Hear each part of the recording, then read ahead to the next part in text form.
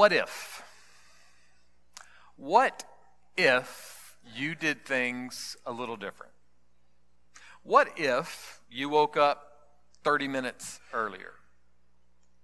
What if you gave a little more attention to your spouse? What if you gave a little more attention to your kids? What if you were a little more patient with your kids? What if you were a little more honoring towards your parents? What if you turned off all your devices a little more? What if you were a little less selfish and a little less angry and a little less bitter? What if you didn't blow off the news? What if you didn't blow up every time you hear the news? What if you didn't cheat the system? What if you didn't lie? What if, in looking at your life, you say, you know what, I'm not always going to look for the better car, or the better house, or the better job, or the better whatever it is. I'm not even going to be obsessed with the latest styles. What if? What if? We are beginning the third week of a new year, and it's at the new year that we decide to make some changes, right? We're going to, read different, and we're going to think different, and we're going to eat different, and we're going to exercise different. We're going to dance different. We're going to brainstorm different. We're going to blame storm different. We're just going to do everything different, But what if we actually did that? What if we really did things a little different than we did even just a few weeks ago, maybe even just a few hours ago? What if we actually did kind of do the right thing a little more?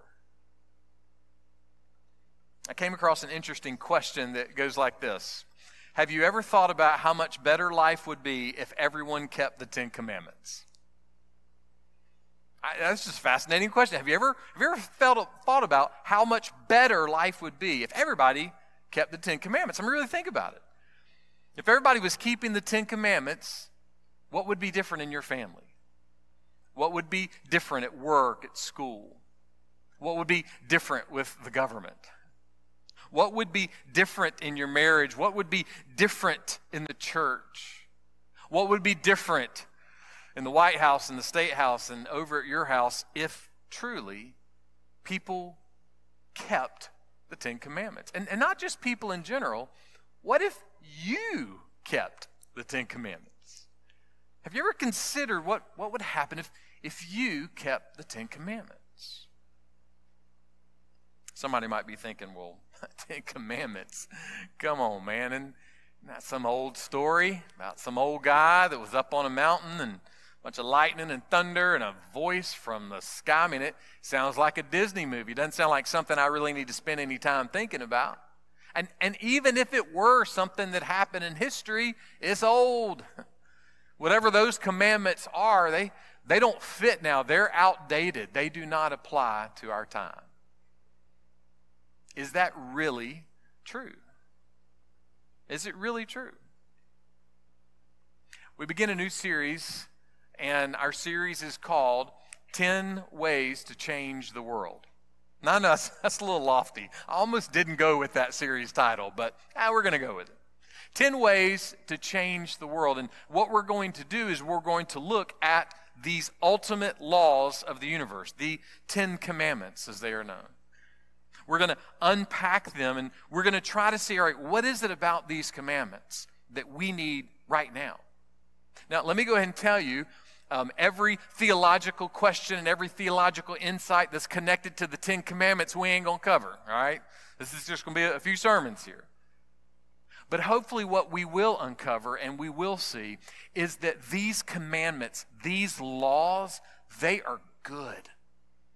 And they are good for us. And they are good for this church, and they are good for this community, and they are good for this country, and they are good for the world because they come and they have been created and they are maintained and they are energized by the only one who is perfectly, eternally good. Our message today is titled, Keep Up with Demands. We're going to be looking at Exodus chapter 20. and we're going to begin in verse 1. This is kind of an intro, just so you're doing your math here. There will be 11 sermons in these series, but there's only 10 commandments, all right? This is just kind of an intro, and we begin in verse 1. Then God spoke all these words. The 10 commandments are not a list of rules from a president or a general or a coach or a CEO. The 10 commandments are words that come from the only one who is holy, holy, holy. The 10 commandments come from the only one who is other. There is no one like God. These are His words. And why does that matter? Well, think of it this way. How do you know what is right? And how do you know what is wrong? And how do you know the difference? How do you know? How do you know what's right and what's wrong, and how do you know the difference?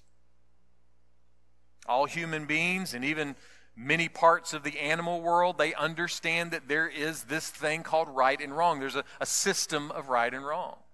There are many people in the world today that think that their unique political party has the exclusive system of right and wrong. There are some among Christians that believe that if their TV preacher or their local pastor or their favorite, Instagram influencer says something about God that is right or wrong, that is now the law of the land. But when it comes to true right and wrong, the standard of right and wrong, there has to be a standard. There must be a standard. An atheist has some system of knowing right from wrong in their world. But at some point in time, if an atheist and I disagree on something, someone is going to have to be wrong. Everybody can't be right.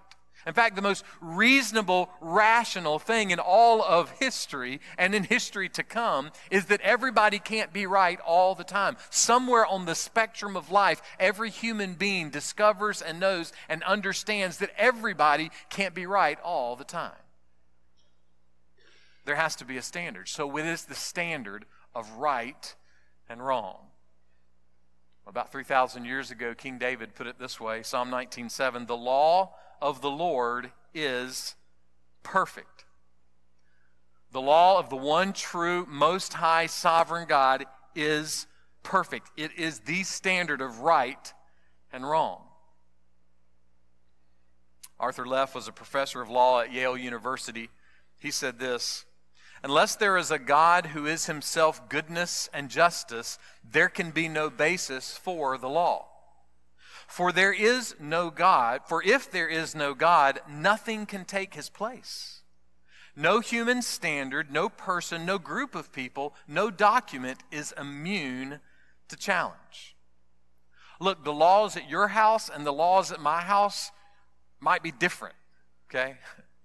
The laws of one city and another city, or one county and another county, or one country and another country are different, okay? There's different laws, there's different rules, there's different regulations.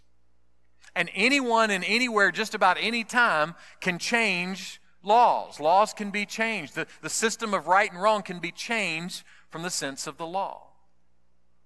My right and wrong could be changed. Your right and wrong could be changed. Our rules can be changed. But that can never happen with God. God's definitions of right and wrong, God's definitions, His law cannot be changed. They can't be adjusted. Nobody can challenge them. Why? Because there's no one like Him. He is holy, holy, holy. He is other, and that matters. You see, at the end of the day, there are a lot of human and practical similarities between the Muslim cleric in Iran and the Southern Baptist pastor in South Carolina. There's some equality there. But there is no equality with us and God. God alone is God. He has no equal. His law is the law. His system of right and wrong is the standard for all things. Who could stand up to Almighty God? Who could actually challenge God and win? No one. And that's why His law is the ultimate law, and His standard of all things is the correct determination of what is right and what is wrong. Now, I realize that there are many people in the world that would say that sounds like a fairy tale. That sounds like a fiction novel. This notion of God's law being the law, well, come on. I'm not even paying attention to that. But the hard truth is, it's actually among Christians and in the world of Christianity where it seems that the law of God has become make-believe. Years ago, one media expert observed that the most successful TV preachers were the preachers that never made any demands on the audience. But no demands were made. But here's the reality. God makes demands. In fact, Jesus was not just a good guy and a good teacher and a nice man with great hair. No, Jesus made demands. Luke chapter 14, verse 26, Jesus said this, "If anyone comes to me and does not hate his own father, mother, wife, children, brothers, sisters, yes, and even his own life, he cannot be my disciple." That'll increase church attendance, right? We get a lot of people to join with that as the demand.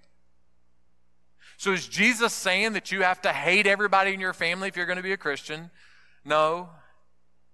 What he's saying is using strong language to get to the heart attitude of who we are. And that strong language is this: if you're going to follow Jesus, he has to be the first priority relationship. Period, exclamation point. He must be the priority. He simply and boldly is saying, look, I have to be the priority. If you're going to follow after me, I'm the first relationship. I'm the first follow. Napoleon Bonaparte was the French military leader and emperor for a time. It's recorded that he said this about Jesus: "I know men, and I tell you that Jesus Christ is no mere man. Between him and every other person in the world, there is no possible term of comparison. Alexander the Great, Caesar, Charlemagne, and I have founded empires. But on what did we rest the creations of our genius? Upon force. Jesus Christ founded his empire upon love. And this hour, millions of men would die for him." Why? Well, why would millions of men die for Jesus? Why would people die for Jesus? Because God's law is built on love. The demands of God are built on love. What does that mean? Well, we're going to see it in just a moment and kind of speak to that. But first, let's don't miss a bit of the flip side of the preacher that doesn't make any demands. Because there is another picture of where we are clear with proclaiming the demands of God, but we also ignore them. As I've said many times, there are a lot of people that they will go stand on the steps of the State House and protest that we get the Ten Commandments hung up somewhere in a public building, but those same people won't read and observe and pray over those commandments in their own home and in their own lives. Someone else may say, law. That's so Old Testament. We're New Testament Christians. We don't need the law. We're all about freedom and love. And therein lies one of the most dangerous intersections in all of Christianity. That intersection of law and liberty. And we could even say of law and love. It's been said that the Christian life is sometimes like you're walking across a narrow plank in a chemical factory. And there's only two chemicals and two big tanks. And one there's law and one there's liberty. And you have to be careful as you walk to make sure that you don't fall in either one. Because if you fall in one, then you might drown if there's no help. You might drown in liberty. You might drown in law. A.R. Vidler was a historian. He said this: "The church on earth has always to walk on the razor edge between taking the law too seriously and not taking it seriously enough. He says, "It is not surprising that every church tends to err in one direction or the other." That's a very sad but very true statement. That many churches will err in one way or the other. It'll be too much law, too much fundamentalism, too much legalism, or too much liberty, too much love, too much freedom. Oh, we're just going to love everybody and it doesn't matter what you do. And both of those are dangers. And so it is important for the church to find that balance as best as possible. So how do we avoid the error? How do we avoid the error of falling too much into one or the other? Well, the words of Jesus are super helpful. Matthew 5:17, Jesus says, "Do not presume that I came to abolish the law or the prophets. I did not come to abolish, but to fulfill." Jesus didn't come to get rid of the law. Jesus came to fulfill the law. The freedom found in Christ that we see in the New Testament does not cancel out the law of the Old Testament. Rather, Jesus becomes the fulfillment of the law. Think of it this way. God will not love you more if you obey the Ten Commandments, and He won't love you less if you disobey the Ten Commandments. That's important for us to realize. The love of God toward you is defined by Jesus. It's defined by the reality that Jesus shed His own blood, that Jesus sacrificed Himself on a cross outside of Jerusalem. So God's love is defined by Jesus. God's love toward you is not defined by you.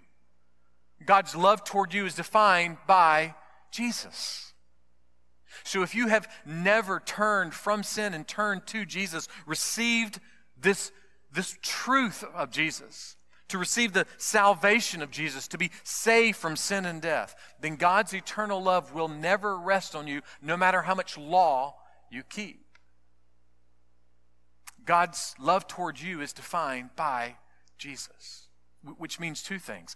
If you're a Christian, then God's love towards you is defined by Jesus. And if you're not a Christian, then God's love towards you is defined by Jesus, meaning that the invitation is always open. Come to Jesus and live. Come to Jesus and be free. One day Jesus was teaching and He said that the first and greatest and foremost commandment was to love God first and most. And then He said the second greatest commandment was like it, and that was to love your neighbor in the same way that you love yourself. And then Jesus said this, Matthew 22, verse 40. "Upon these two commandments hang the whole law and the prophets." So all of the law hangs on love, and love is hanging all over the law. We must see that. We must believe that. We must embrace that. Because when we hear the law of God, we immediately go, I don't want law. But there is love all over the law. And that didn't begin with what Jesus said. And it didn't begin with Moses up on the mountain. It began all the way back in the garden. Theologian Fred Klooster said this, "God put Adam to the test, and the heart of the test was simply this: love me, Adam, by obeying me, and obey me by loving me. Love me, Adam, by obeying me, and obey me by loving me." Alistair Begg said that many Christians are like a plane with just one wing. We either have the wing of law, or we have the wing of liberty, or maybe the wing of love. And if we only have the one wing, then we're always on the runway. We're never taking off to what God actually designed and desires and delights for us to have, this life in Christ. We never take off because we only have the one wing, and we refuse to get the other wing. We turn it away. There are some people that said we need less law and more love. The world just needs more love, and we need less law. But has that ever actually worked in history? Does it ever work when there's more love and less law, that everything's great and everything's super? Donald MacLeod was a Scottish theologian. He died back in May of last year. He said this: "That is not the lesson of history. What we will get is more inhumanity, more barbarism, and more savagery." See, when the notion that to uphold God's law, to proclaim God's law, or proclaim God's truth is said, immediately what people say is, oh, well, if you do that, there'll be no freedom, there'll be no tolerance, and there'll be no love. But history proves the opposite is actually true. The less of God's law, the less of God's love we have, the worse everything is. The Ten Commandments actually prove throughout history that in a sense, it is God's law that is the only thing that can lead us to freedom and to love. How does it do that? Well, you know, we live in a society that says, well, as long as you don't murder anybody, as long as you don't break into anybody's house, you're good. Everything's fine. Even in the church, we say, hey, as long as you don't drink and cuss and dance and dishonor your wedding vows, then you're good. It's fine. It's no big deal. Everything's fine. But as Martin Luther said, the law of God is an axe that crushes into our life. And that axe comes down to our heart and soul and says, you know what? You're not good. You're dead. You're not free. You're a slave to sin. Think of it this way: has any person in this room perfectly obeyed the Ten Commandments over the last 24 hours? Now, before you pull out your calendar and kind of see where you were and what you're doing, let me answer for you. You didn't, okay? None of us did. We didn't. We can't. It's impossible. See, the law is this crashing axe that says, hey, you know what? You can't do it. It breaks into our life and says you're not free. There's sin. The law is a mirror that shows up, and we look in the mirror and we see that we're full of the acne of sin and rebellion. So once the axe is broken through, once the mirror has been revealed, what does the law do? What is it that the law is supposed to do once it exposes who we really are? After Jesus was raised from the dead, he appeared to two men on a road to Emmaus. And something happened as they were walking along. This is how the Bible records it, Luke 24. Then beginning with Moses and all the prophets, Jesus explained to them the things written about himself in all the scriptures. Don't miss that. So Jesus is raised from the dead. He appears to these two guys, and in the course of the conversation, Jesus gave them law. That's what he gave them. He gave them law. And how did they respond to hearing the truth of all of this law? What was their response listening to Jesus speak of all of this law? Listen to their response, verse 32. Were our hearts not burning within us when he was speaking to us on the road, while he was explaining the scriptures to us? Something happened. There was this amazing, wonderful tension inside of them as they heard God's law and God's love all found in the person of Jesus. That tension was fantastic. The axe came down. The mirror was revealed. And what's the axe supposed to do? What's the mirror supposed to reveal? What is it that's supposed to happen from us engaging with the law? Martin Luther said this: the law is meant to drive us to Christ. The law is meant to help us see that we will not be able to do it on our own. He goes on, when the law is properly used, its value cannot be too highly appraised. It has extreme value when it is properly communicated and properly used. And then Luther says this: it will take me to Christ every time. The law will take us to Christ every time. Here's what happens with the danger of the law. If we're not careful, we'll start holding up the Ten Commandments and go, hey, look how good I am. I'm better. than that guy. I'm better than that gal. Look, I'm keeping the commandments, but you're not because you can't. Because you're too weak and too sinful, and so am I. So every time we look at the law, it's a billboard saying, I can't do it. I need to be saved. I need to be rescued. I need the strength to be able to do this. And all of that only happens through Jesus. Luther's right. The law always drives us to Christ. And if it doesn't drive you to Christ, you're getting the law wrong. If the law of God does not drive you to Jesus, then you are missing the law of God. The law will take us to Christ every time, and that points us back to Exodus 20. God is giving Moses a word to give to the people, and it begins like this, verse 1.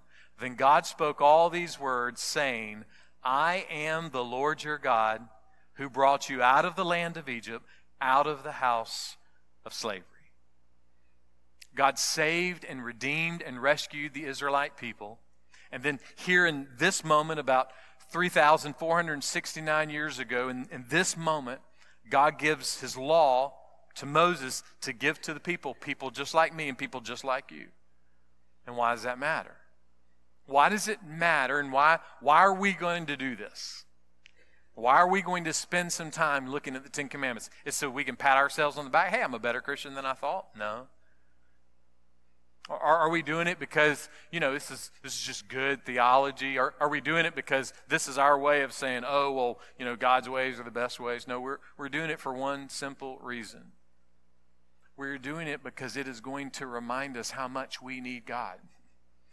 Saved and unsaved, Christian and non-Christian. The law of God shows us how much we need God, and that's a good and great thing. Don McLeod said this, God did not take them out of the land of Egypt because they kept the Ten Commandments. It's not why he took them out. They were to keep the Ten Commandments because God took them out. It was a love for God that drove them to honor God.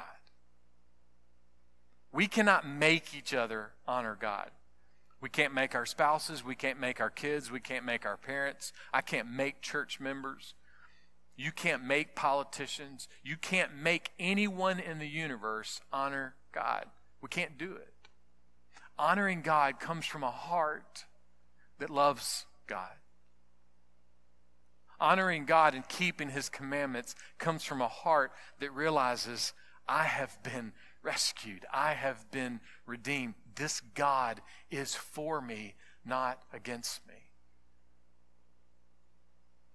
The law cannot save you, but the law shows us that we need to be saved.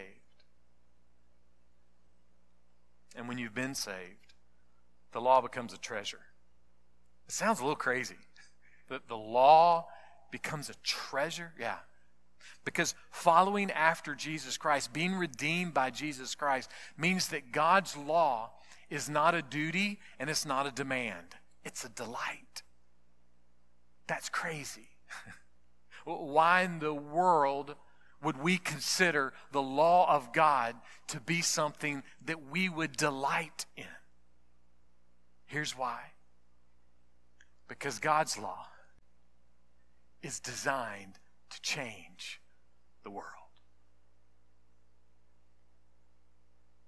So with the strength that he gives us for his glory, let's change the world.